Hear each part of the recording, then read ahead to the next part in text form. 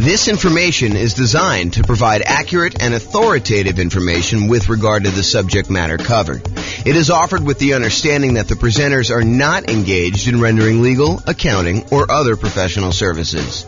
If legal advice or other expert advice is required, the services of a competent professional should be sought. Welcome to the Akron Real Estate Investing and Real Estate Financial Planning Podcast. Learn all about investing in real estate in Akron, Ohio, with a combination of real estate financial planning and modeling with numbers specific to Akron, plus syndicated, more generalized recordings of live and pre-recorded real estate investing classes, not all of them specific to Akron. Be sure to stay tuned after the podcast for a message from our sponsors. Well, good morning and welcome, everyone. This is your host, James Orr, with another really cool class today. Today's going to be a continuation of our series on how to improve cash flow. And today we're going to focus in on how to improve cash flow on properties that you already own. So this is the section of the kind of like infographic that we have where we talk about all the different things you could do on properties that you already own. So this is the infographic I was talking about. So I've broken it down by stages, how to improve rental property cash flow or cash now. And we've broken it down by stages. The first stage is when you're searching for properties. And we've covered that in a previous class. We're not going to cover that today.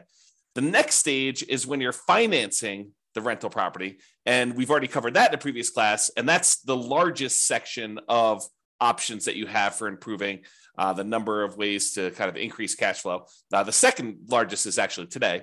But financing is the largest group of that. And we covered that in a previous class, so I'm not doing that. We've also covered how to improve property cash flow when you're thinking about which real estate investing strategy you're going to use, whether you're going to do lease options or house hack or things like that, get roommates, change the term of your strategy or whatever you're doing there. So those are all the strategy ones. The improving the property itself is a class we have that's separate than this.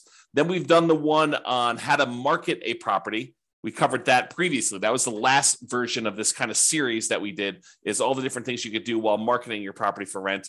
Today, we're covering all the different things about properties that you own. And then the final one that we've yet to do is all the different things you do when you're renting the property itself. And so that's another pretty hefty list, which we're going to cover not today, but another class. So today, though, we're going to talk about all the different strategies when you own a property. And I've kind of broken this stage down into 7 different subgroups. And so the subgroups I have, which I'll go into detail on each one of them, is things where you're talking about refinancing or paying off loans, things related to taxes on the property, although I've broken out depreciation as its own kind of dealio because I think it's that important. Then we have another kind of like subcategory of all the different things related to insurance, things related to making payments on things related to managing your property, and things related to maintenance on the property itself. And then, of course, the depreciation one, which I've saved for last, but it's arguably one of the more important ones, especially for the next year or 2 or 3, when we have this kind of like bonus depreciation stuff going on. So let's jump right into the covering things. So let's talk about things you could do on properties that you own to improve cash flow related to refinancing or paying off loans.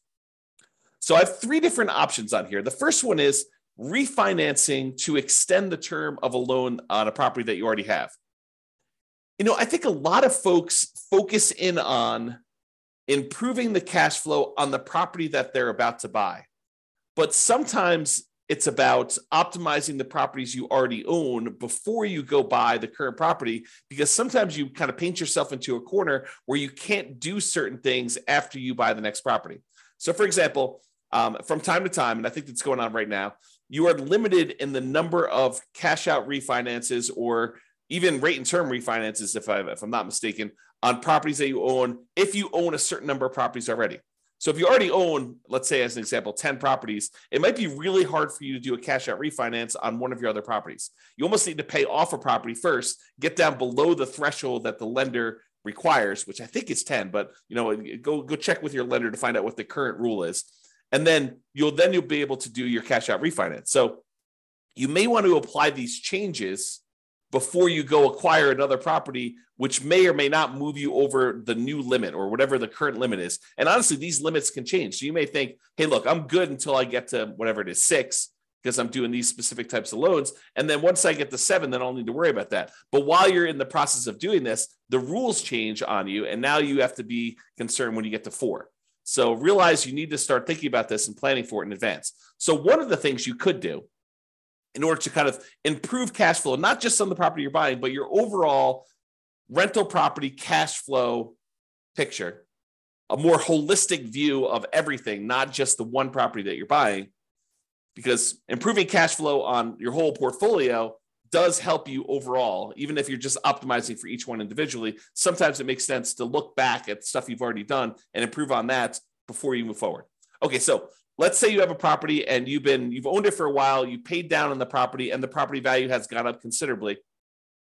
And you owe a lot less on the property now than you did when you first got the loan. So the payment was much higher because you used to have a higher mortgage balance, you used to have a higher amount that you were borrowing. And so the payment was based on that higher amount over a 30-year period. Now, 15 years into the loan, the amount you owe is much, much less, such that if you go and you just do a rate and term refinance or extend the term of the loan, is another way of saying that, you're not actually going to pull any cash out. You're just saying, look, I owe $100,000 on this $400,000 property. When I initially got the loan, it was $200,000 on a $250,000 property, but now I only owe $100,000. Now I want to go to the lender and say, look, I want to take this $100,000 that I owe, and I want to extend it out to 30 years now, where I only have 15 years left to pay it off, as an example. Now I want to say, let's extend it out to 30 years, which would reduce the amount of your monthly payment considerably, which could improve your cash flow. And that could be the difference between you being financially independent or not. If you think about that, right? If you go and you just do your rate and term refi, it could get you an extra, I don't know, $300 or $400 or $500 a month. If you do this on multiple properties, maybe $1,000, $2,000, $3,000 a month, and that could push you over the edge of being financially independent. So you really want to think about this and how you can optimize it. So you could refi in order to extend the term. You paid down a loan, you only have 12 years left on it, 11 years left on it, 5 years left on it, 22 years left on it. But now you want to go and extend it back out to 30 years, or maybe even longer if you can get access to a longer loan, which I think will be hard for you as a real estate investor, but maybe it's out there at some point in the future. Just think about it. But you go ahead and extend this loan to go ahead and reduce your payment. So is my loan old enough where I would be able to refinance to extend the term? And in the future, sometime, if you're buying properties in a high interest rate environment and now interest rates are lower, you might also be able to get a better interest rate. The challenge we've had coming out of where we were in the past is interest rates have been really low for a long period of time. So that if you go and you try to do this strategy in the future when interest rates are higher than when you got the loan, it may not be as big of an advantage as if you could keep the rates the same, or if you could actually get a lower rate. So when you've acquired properties and your rates are really great, this may not be as great of a strategy. But if you're doing this when rates are high and your rates are now lower, this could be a doubly good strategy to lower the monthly payment. Okay, so that's refining to extend the term. The other one, which we've kind of hinted at, is refi to improve rate. Have rates dropped enough for me to be able to refinance and get a better interest rate?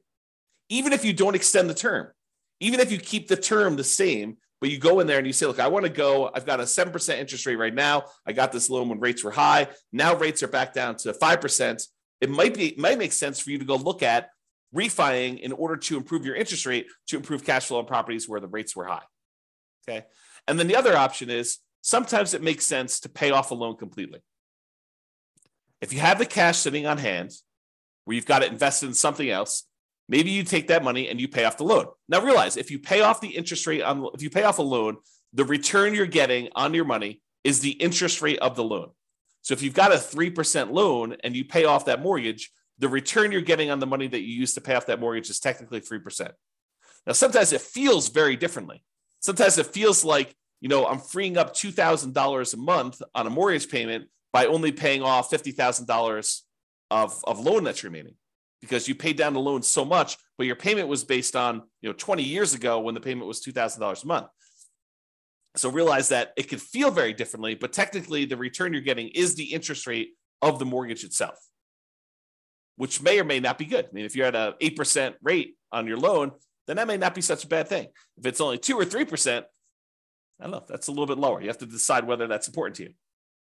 And for those of you that are thinking, hey, I don't have all this extra cash laying around. Well, some people, their strategy is to acquire more properties than they need, sell off some of the properties in order to pay off the other ones. So you may acquire, 1 or 2 properties a year for the next 10 years.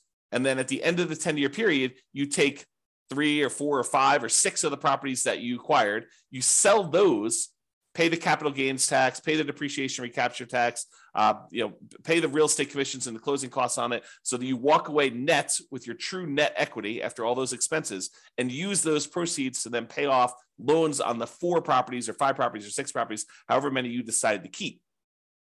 And that could actually improve cash flow, especially if the ones you're selling are equity rich, but not cash flow strong.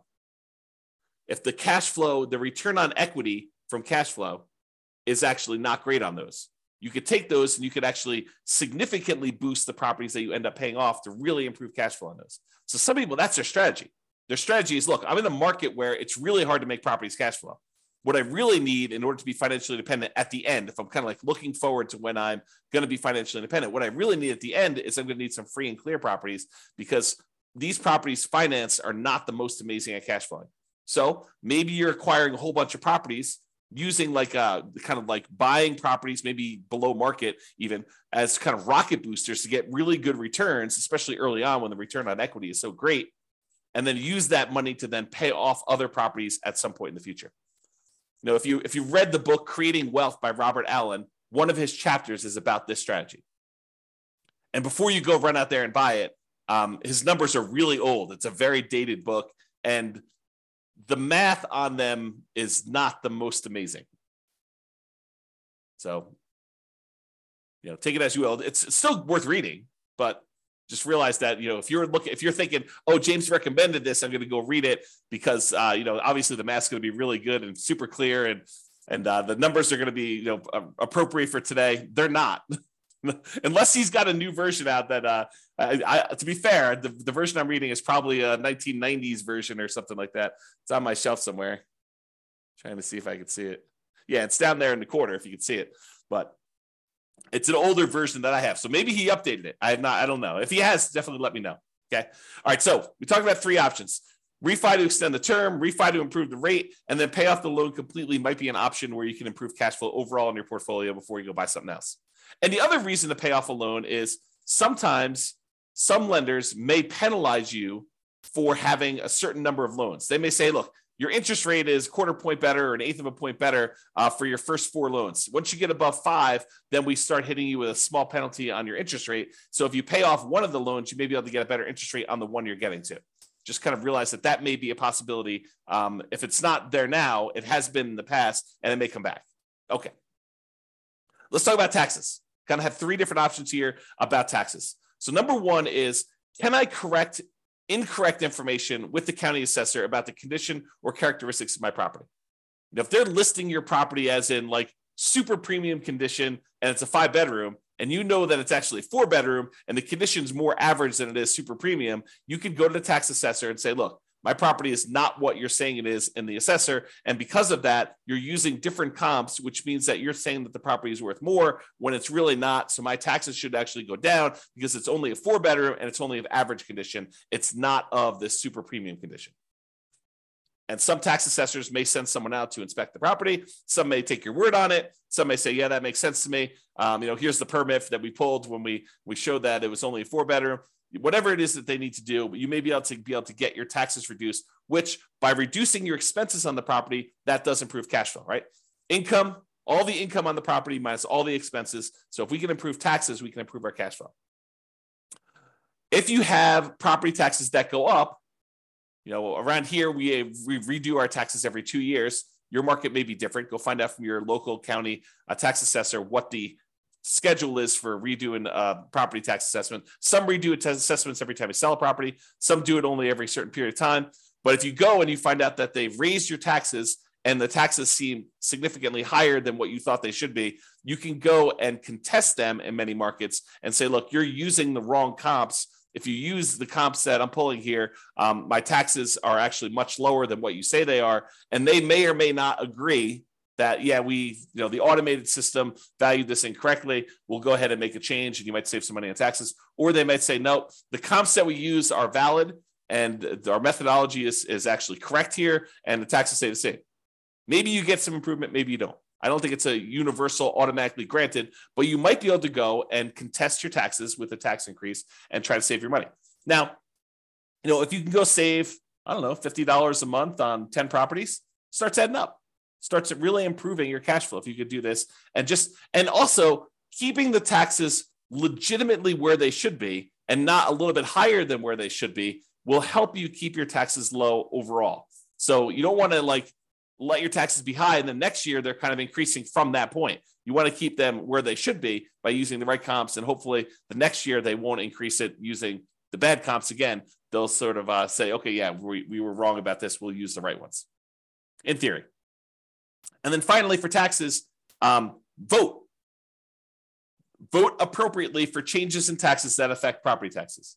So if you're in a county and they're about to add a new tax to the kind of list of taxes that they charge you, and you have an option to vote for or against that, and it's something that you don't believe would add value that you're willing to pay for as a property owner, then vote appropriately. Vote to kind of protect your interests. So go ahead and consider that. All right, insurance. So we've got 5 different things related to insurance that we're going to talk about. First thing, who is being insured? Sometimes we buy properties with people who aren't necessarily the best credit risk people, and their credit scores are appropriately low. And so you got to be careful because part of your insurance premium is sometimes based on the credit score of the people that are being insured. So can you remove people who have really low credit scores that may be making your insurance premium higher than it needs to be? Or in some cases, adding someone who has really good credit could help lower your score, could help lower your insurance premium. Same policy, exactly same policy, but because someone has a good credit score or a bad credit score, it could actually change the rates that you're being quoted and that you'd be charged for that insurance policy. So realize adding or removing people from your insurance policy could improve or worsen the rate you're getting. And so talk to your insurance agent about that and whether you should remove someone from being insured on that or not. Next one, insurance deductible. So we've done a whole class on insurance, and I'm sure we'll do another one in the future. But the idea is you get to select how much of a deductible you're willing to pay before the insurance kicks in. So imagine you go buy an insurance policy and you say, look, for this insurance policy, I want a $10,000 deductible, meaning that I will pay out $10,000 before the insurance company needs to pay out anything. And so let's say there's a hailstorm and you need a new roof on your property and the roof's going to cost $17,000. The insurance company, instead of writing you a check for $17,000 when you have this hailstorm and you have this new roof that needs replaced, they might write you a check for $7,000 because you have a $10,000 deductible and you're responsible for that first $10,000, and then they cover the rest after that. Well, as you can imagine, if an insurance company, if you get an insurance policy where you're paying the first $10,000, that's going to be less expensive for the insurance policy than someone who has an insurance policy with exactly the same coverage where the insurance company pays everything over $1,000. So if they needed a new $17,000 roof, they'd be paying out $16,000 versus $7,000. So you could go in there and you could take on some of this risk yourself by having a higher deductible. Basically, anything under a $10,000 claim, you are basically saying you're going to cover that because the insurance company knows you're not going to make a claim if they're going to have to pay out nothing. You shouldn't make a claim if they're not going to pay out nothing, right? So realize you could adjust the deductible in order to change your insurance premium. Now realize this is putting you at a possible risk, and you need to weigh that risk and say, am I willing to take on that level of risk? And I think for me, it changes property to property. Like there are certain properties I have where I have much lower deductibles, and there are certain properties I have where I have much higher deductibles. Okay, but you have to decide what level of risk you're willing to take on yourself. Can I raise my property insurance deductible, take on more of the property insurance risk personally, and have a lower monthly payment for insurance, knowing that if something were to happen, I'm actually going to have a pretty significant hit to my cash flow because I'm going to need to pay out that premium upfront, right? You may be trading an improved cash flow now instead of having this risky, I need to pay $10,000, which is a lot of $100 a month in order to get caught up to the $10,000, kind of like deductible that you need to pay in. So you need to weigh those yourself. And you can find out the quotes for them. You could say to the insurance agent, I'd like to get quotes for me having a $5,000 deductible or a $10,000 deductible or a 1% deductible. They use the property value as a percentage. You can kind of get different quotes and find out what the policy is and see which one makes sense for you and what you're opening yourself up to as far as risk there. Okay. Next thing, shop insurance rates. Would it occur to you that sometimes an insurance company will price themselves very aggressively, very low, in order to acquire some business at one point in time, and then years later, they decide they want to move away from that particular type of business? And one of the ways that they signal that to the population is they start raising their rates to discourage people from using them. Is that possible that insurance company could do that?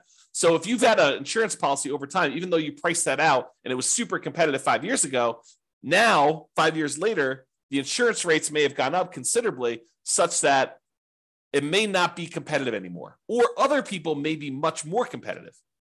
They're wanting the business where this other company is sort of just humming along saying, now we've established ourselves. We've got a big enough group of clients. We don't need to be pricing ourselves very aggressively anymore. So we're just going to have what normal rates are. But there may be one or two or three other companies that are very aggressively trying to acquire business.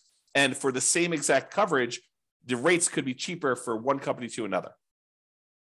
Also, the quality of the company, their service, their kind of like reasonableness in claims, their speed to pay, their kind of like denial of claims versus the acceptance of claims ratio, like all of these things can come into play where you may be getting a cheaper rate, but they may deny you if you really have legitimate claims, and then you got to go fight with them, versus another company, they may actually have a higher rate, but they're willing to, kind of like honor your claims without fighting with you as much.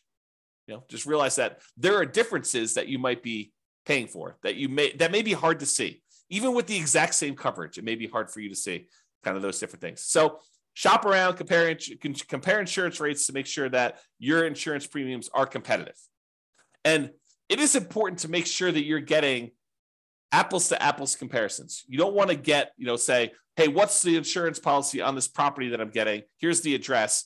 And you go quote it that way, and 3 different insurance companies give you quotes, and they're all over the place. One of them's really high, one of them's really low, one of them's right in the middle. They could be giving you quotes on very different coverage. One could cover a lot of things. One could cover the bare minimum of things. One could cover you up to certain limits that are much higher. One could cover you to certain limits which are much lower. One could have carve-outs or exclusions. So you got to really read these carefully, and it's very hard to compare. At least that's what I found when I used to do this. My wife does it now, so I don't do it anymore. Okay. All right, so insurance coverage.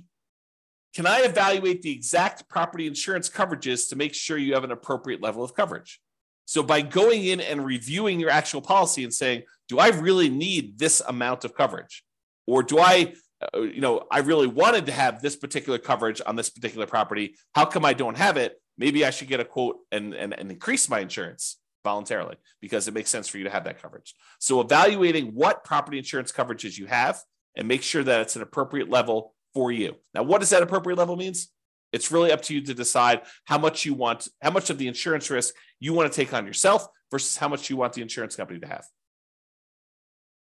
And then finally, insurance, but a totally different type of insurance. Before, we've been talking about property insurance, the landlord policy, mostly on properties that you own. Although if you're living in the property, it's owner-occupant policy, and then you want to tell them that you have roommates so you can make sure you get the right coverage there. But we've been talking about property owner coverage, property and casualty type of insurance. Now we're going to switch everything and talk about private mortgage insurance. Still insurance, but this is insurance that you buy when you put less than 20% down to protect the lender in case you default. And some of these private mortgage insurances, not FHA. FHA lasts forever unless you've got, there are some exceptions when FHA does not last forever. So you should probably still check with your lender. But most FHA policies are not going to have PMI that goes away. PMI lasts for the lifetime of the loan. But a lot of other insurance, a lot of other loans, conventional financing specifically, they will allow you to get rid of PMI once your loan to value drops below either 80% or 78%, depending on who you talk to and which lender you're talking about. So if you get below 80% loan to value, a lot of times you can call up the lender and say, I'd like to request that my private mortgage insurance be dropped because you have 20% of equity at this point, 20% cushion of equity to protect you. Sometimes they'll make you pay for an appraisal. Sometimes they'll do a kind of like desktop market analysis to see if they believe that's true. Sometimes they might ask for a broker's opinion of price. But they will oftentimes check to make sure that's true, unless they're using the original loan value, the original property value when you purchased it, and you paid down the loan now below 20% equity, 80% loan to value. Then a lot of times they will automatically just exclude it from there without having to do an appraisal. But if you had a $250 a month PMI payment, which I don't think is out of the ordinary, especially for nomads, and now you can have that removed, that will boost cash flow by $250 a month, which can be significant. You do that on 3 or 4 properties over, kind of a 5 or 10 year period. I don't know, that could be pretty significant improvement to cash flow. All right, let's talk about making payments. And I don't think this really applies to mortgages specifically, although you'll find out from your lender, maybe they will do something with this, but sometimes you can get a discount for auto pay. I've seen occasionally like a utilities company where they say, look, if you're on auto pay, we waive the $3 a month manual billing charge where they send you a bill. If we don't have to send you that, if we do it via email, then we will waive the $3 a month kind of like billing charge, and you can have a little bit less. This is not going to be a $100 a month type of savings, but if you have enough of them, it could add up a little bit. So can you sign up for auto pay on utilities or things like that to avoid a per bill fee charged by the utility providers or whoever the person doing the billing is? And then secondly, sometimes you can get a discount for early payments. For example, some HOAs will say, look, it's $600 a year if you pay quarterly, or if you paid all up front in advance, we do $550. And so you could save a little bit of money by getting a discount for paying things like HOA, or maybe your insurance will allow you to get a small discount if you pay all up front for the year in advance versus paying monthly. So realize that may be a possibility as well. All right, let's talk about property management. I'm going to give you 2 conflicting ideas right now because sometimes one's better and sometimes the other's better. So for example, you could self-manage the property, save the fee that you were paying for a professional property manager. You just have to keep up with the latest laws and the best practices and compliance issues and do the property management yourself. And some people on the recording listening to this, we're going to say, yeah, of course. I mean, that's easy. I'll just go ahead and do this. Why would someone pay a professional property manager when it's so easy to manage your properties? You just, you make a couple phone calls. When you have to turn the property over, it's not that bad. But then most of the time, these things are on autopilot, and I have very little things I need to do with the properties. They're almost like self-managing. Some people will say that. And then some people will say, I never want to talk to a tenant. I'm an introvert. I have zero desire to keep up with all of these latest laws. I mean, who can keep track of all this stuff? Fair housing. I mean, that seems like it changes every other day. And, what are the best practices for managing my property? Starting, 15 days ahead of time, wait for the property to be vacant before I market it, starting 60 days ahead of time, what should I be doing for this? And, how do you keep up with all the changes for the leasing laws? And, how do you do all this stuff? And, can I commingle funds? And do I need to have a separate trust account and all that other stuff? I'm just going to go hire a professional property manager. They'll do it. I'm going to find a person who's really, really good, and they'll be able to go and do that. And I'm too embarrassed to go ahead and raise rents every year. A professional property manager will be able to do that for me. And so overall, I think the property management fee is going to be covered by the fact that they're probably going to increase rents when I wouldn't otherwise do it. And I think both of those are probably valid arguments. There's people that are like self-manage, Why pay a property manager for something that's so easy to do that I could do it myself and I will be able to improve my cash flow by doing self-management? And other people are like, I'm going to have a tenant in there and I'm not going to raise rents over a decade or 15 years. And so I'm going to be way below market rent. It's better for me to pay a property manager who's going to keep up with the latest rents, make sure I stay out of trouble, kind of buffer me from having some, kind of law and compliance risk of making a mistake with fair housing, or, I'm doing something wrong, or I'm commingling funds, or I don't have a trust account, or all these other things that I could make sound very, very complicated. But, the people that are managing it themselves, they're like, yeah, it's a non-issue. So you have to decide which one of these makes sense to you. And I think that both of them could be right for different people. If you're wondering what I do, for many, many years, I self-managed. For many years, I self-managed with the help of a property manager. So I had a property manager doing some things, and then I've completely switched over now where I don't manage any of my properties myself. It's all professionally property managed. So that's what James does, in case you're wondering. Speaking of property managers, you do need to manage the manager. That's another tip on here. So can I review my property management statements carefully for mistakes? Property managers are human. They make mistakes. Sometimes a lot, depending on who it is and their policies and kind of like their team and who's doing stuff and how much turnover they have and a whole bunch of other factors that go into that. But sometimes property managers make a lot of mistakes. And so you sometimes need to stay on top of them. Well, you always need to stay on top of your property manager, but sometimes you need to do it more so than others. And that could actually save you. I mean, if you have a wrong bill and they accidentally charge you $1,000 for something that you didn't need to pay, or it was really a $4,000 bill instead of a $5,000 bill, and you don't catch that, that's almost $100 a month. That's pretty significant for cash flow. So take that into account. And then related to that, insist on best practices. Can I insist that my property manager utilize the best practices? Marketing early, way before the property is vacant. Raising rents with each lease renewal. Not just saying, hey, we got $2,000 a month last time, we'll get $2,000 a month this time. Making sure that they do rent comps and push the price if they're starting early. Can you insist that they have the best practices? Now, as a practical thing, you could try to do this, but as a practical thing, if they're managing 1,000 units and you've got one rental and you want them to change their policy and do something different just for you, do you think that that's likely? I will tell you from experience, it probably isn't likely unless it's something that is very reasonable and very easy to do. But if you expect them to change their internal policies to do something very different for you than everyone else, even though that may be the best practice, good luck with that. Now, change that up. You've got a property manager who has 300 properties under management, and you have 50 of them. You have 50 doors. Do you think you have some pull, some sway in getting something changed in their internal policies? I think you do. Okay, so take that into account. All right, let's talk about maintenance on properties.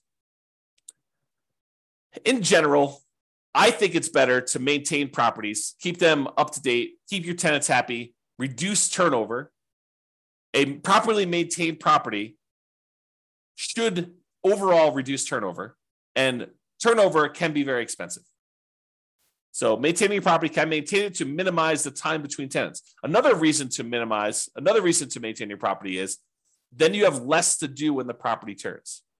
If you know that you're keeping up on all the little maintenance requests that you get from tenants, which are legit, then when the property needs to turn over, you don't need to do all those things anyway. They're already done. They're already maintained. Okay. So can you maintain property to minimize vacancy, to improve cash flow overall? And then sometimes we're talking about quality materials. Sometimes it makes sense to use a slightly more expensive material that will last much longer than using a kind of like temporary lower quality fix to save a couple dollars up front. For example, in some units, it may make sense for you to do luxury vinyl tile or luxury vinyl plank, spend a little bit more money up front than to pay for low grade carpet that you know you're going to need to replace much more frequently than the LVT, LVP. Which, if you look at it over a long period of time, it looks like you took a hit to your cash flow. But if you figure out this lasts twice as long, but it only costs 20% more, then you should have reduced your overall expenses on cash flow over a longer period of time, not just in that first year when you took the hit on a little bit more expensive. Okay? All right. This is the last one. And this is really important because these could be big dollars. Depreciation. Depreciation is the tax benefits you get from the IRS for owning rental property. The basic idea is this, and this is all layman stuff. So don't go to don't go into your IRS audit and say, James explained it like this. So, they're like, who's James? who's this guy anyway? You need to go talk to your tax professional and get like the legit thing, or go look up the tax guide and actually read it yourself. But this is my layman's version of what this is.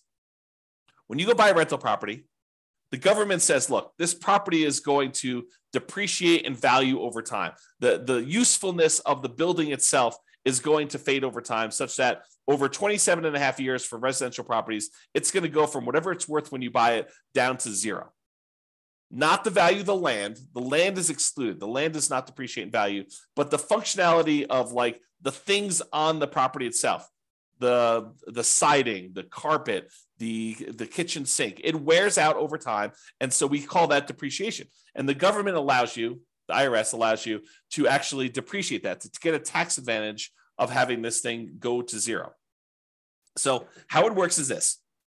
You buy a property, and let's say it's a $400,000 property. And let's say the land is worth $100,000. You'd find out from your tax assessor or ask your CPA for advice on how they do it in your marketplace. But let's say that the land is worth $100,000. So the depreciable amount, depreciable amount for the building is $300,000 as an example. So normally the government would say, look, if you want to, you could take that $300,000, the value of the building, and you could divide by 27 and a half years. And then on your taxes, you could offset income you have by that amount each year. So on a $300,000 property, let me go ahead and pull up a calculator here, and I'll do a little bit of math for you. So $300,000 divided by 27.5. So they're basically saying you could take $10,909 and subtract that from the income.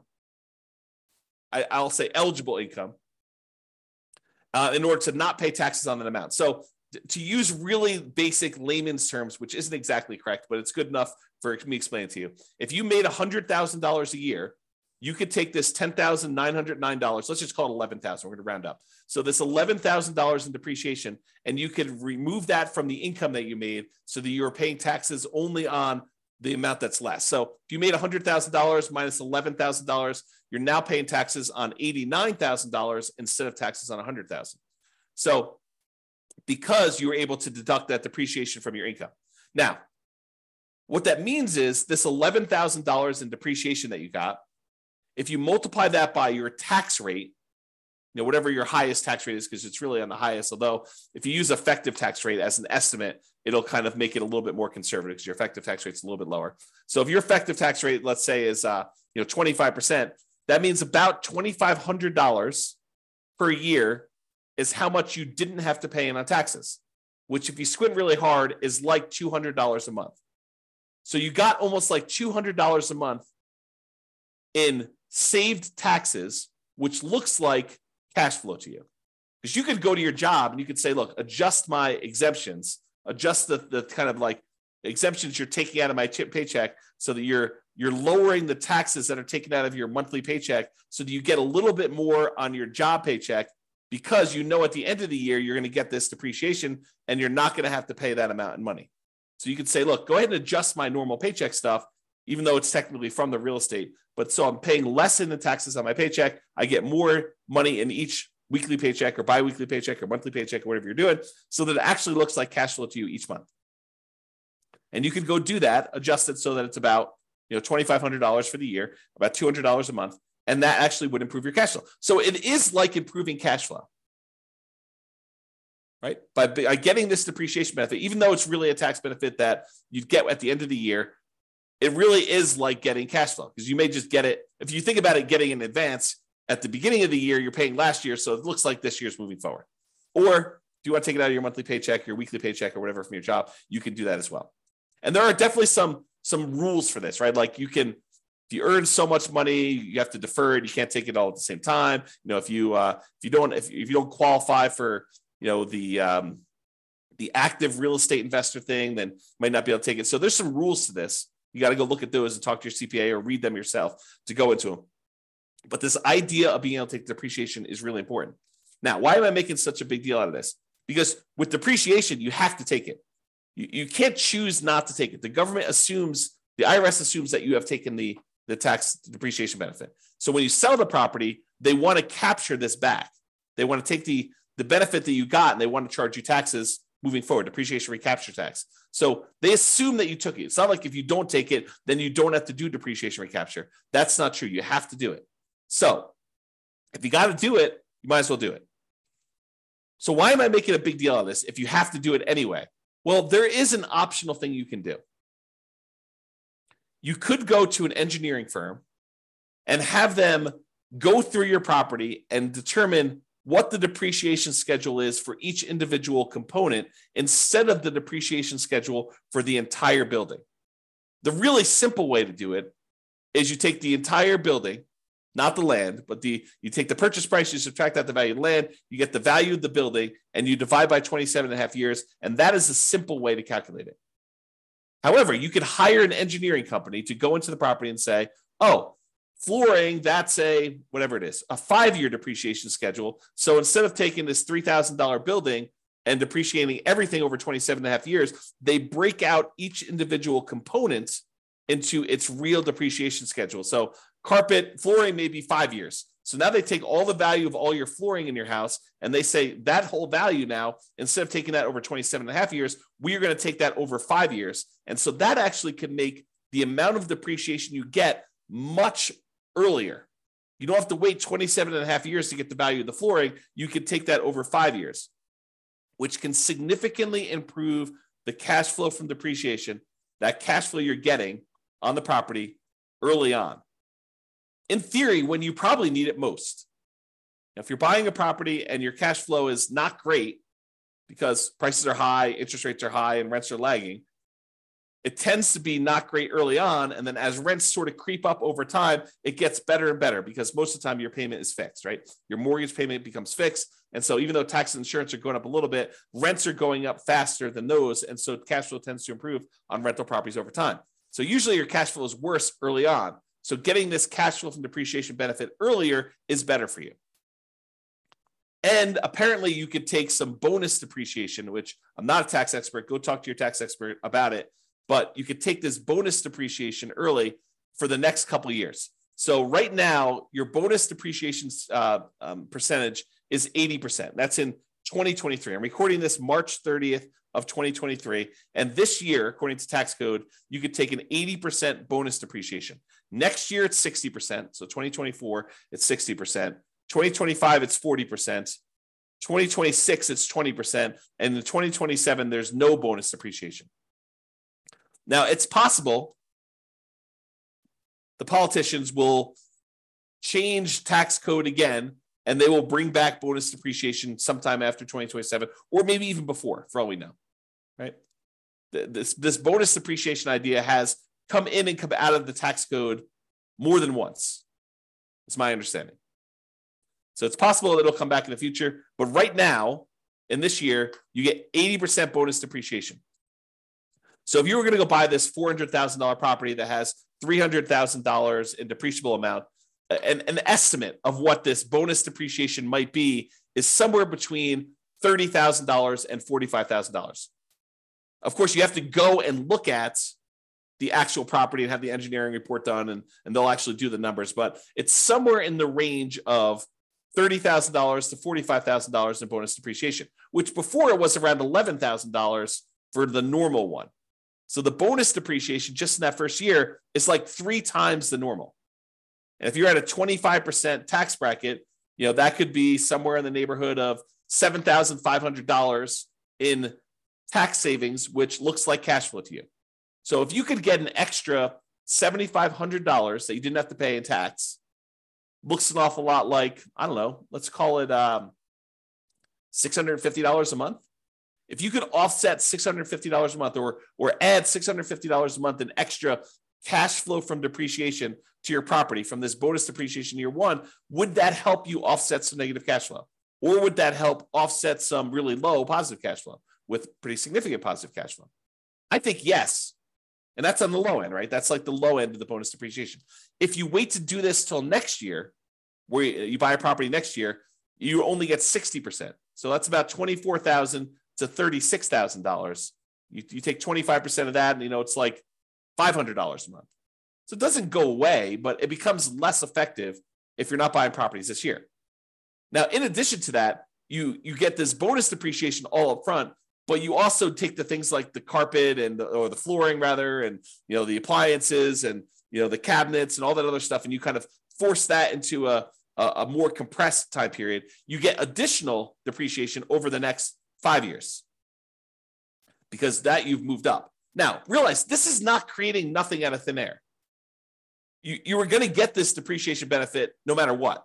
What we've decided to do with this bonus depreciation and kind of like doing the components or the segmenting of different things into different time periods is you've moved the whole depreciation stuff up. You've time warped and moved the depreciation you were getting from being over 27 and a half years to now a lot of it gets focused in the first year and a little bit more gets focused in the years 1 through 5. But then the amount you get years 6 through 27 and a half is lower. So you're not generating anything magical. This is not like, poof, we've generated something that's out of thin air. We've just taken some of it and we've moved it all forward when, in theory, you probably need it more with negative cash flow on properties. And again, this is not something that you get for free. When you sell the property, they have depreciation recapture. Now, let's just very briefly talk about this depreciation recapture so that you don't get scared by it. Depreciation recapture is they're going to take the amount of depreciation you took on the property and they're going to multiply it by a tax rate. The max is 25% from what I understand, but the amount is really the amount of your tax rate. So if you're being taxed at less than 25%, they'll use that number. If you're being taxed at more than 25%, they will tax you at 25%. Now, you can delay or defer paying those depreciation recapture taxes, move them onto the next property that you're buying by doing a 1031 exchange. So you pay about $1,000. It could be a little bit more, it could be a little less, but you pay about $1,000 and you defer having to pay this depreciation recapture tax and any capital gains tax on the property that you're selling, and you move it down the line. And additionally, if you own this property long enough and you eventually die while owning the property, it gets passed on to your heirs, and the amounts that you have for depreciation, it goes away and it gets stepped up. You have stepped up basis. Okay. So realize that this is not like a real issue. If you have the depreciation recapture, when you go to sell a property, you just pay the tax as part of your proceeds and you'd move on. It's not a big deal. And you got the benefit early on. It's almost like, I don't want to say this, but it's almost like a loan from the government where they're giving you money now only to say you're going to have to pay this later by owning this rental property. Okay. So we talked about this bonus depreciation. If you buy a property this year, you get between approximately on a $400,000 property, it's going to be somewhere around the $30,000 to $40,000 gross depreciation benefit. Okay. And over the next 5 years, you'll get between $30,000 and $45,000 more. So you have to divide that number by 5, and then you have to multiply by your tax rate to get an estimate. So if you take like the total amount you're getting like in year one, you might be getting somewhere around $36,000 to somewhere around $54,000 in that first year. If you multiply that by your 25% tax rate, just to give you an idea of like what we're talking about, on the low end, it's probably around $9,000. On the high end, it's probably around $13,700. So somewhere around $800 to $1,000, maybe a little bit more per month in extra cash flow. Is that significant? Yes, very significant. So if you had a property where you're like, hey, I'm getting, negative $500 a month in cash flow because I'm putting 5% down and interest rates are really, really high and the prices have just run up over the last few years and rents aren't that great right now. They're lagging behind. I mean, they're up, but they're lagging behind a little bit from how much prices and interest rates have gone up. Will an extra $800 a month help you in the first year? Yes. Will an extra $1,000 a month help you in the first year? Yes. And in the second year, you're probably talking, this because you're moving some of the depreciation up there. You're probably talking about, let's see, on the low end, 30,000 divided by 5. You're probably talking like another, let's see here. Am I doing this right? Yeah, about $400 a month. Okay. So that's why this is important for improving cash flow. And you're going to want to talk to a CPA to understand this. And you're going to want to talk to an engineering firm that specializes in cost segregation. And one ideally that focuses on cost segregation probably for single family homes. This is really common in large commercial buildings, but it's less common, although it's completely usable in these smaller properties. There's just a cost to doing this. You're going to pay a fee in order to have the cost segregation study done. Have the engineering company go and do that for you. So you pay a little bit of money now in order to get your depreciation benefits early on. And with the bonus depreciation, it's probably worth it. Okay? All right. So that's it. In conclusion, optimizing cash flow is about maximizing income and minimizing expenses. And today, I think we focus mostly on minimizing expenses, all the different ways to minimize expenses on properties. There are things you could do on properties you already own that will improve your cash flow overall. And I think that's what we focused on. It's better to take a more holistic approach and optimize at the various stages rather than just sort of like willy-nilly saying, oh, can I get more in rent? No, I'm done. You really want to think about this stuff in a better way, more holistic way. All right. That's all I got for you. Hope you enjoyed it. This has been James Orr. Have a great day. Bye-bye for now. With home prices up, mortgage interest rates up, and rents up, but not quite enough to counteract the higher prices and interest rates. Cash flow on rental properties in Akron is harder than ever. Book a call with the Real Estate Financial Planner to apply our proprietary 88 strategies to improve cash flow on your rentals. See the show notes for a link to schedule your call and improve your cash flow today. If you're a real estate agent, lender, or professional in Akron that wants to help our real estate investor listeners, consider reaching out to learn about collaboration opportunities with this podcast. We'd love to add more value to our listeners by having you assist our investors buy, sell, and finance their real estate investments. See the show notes to schedule a call to discuss collaboration opportunities.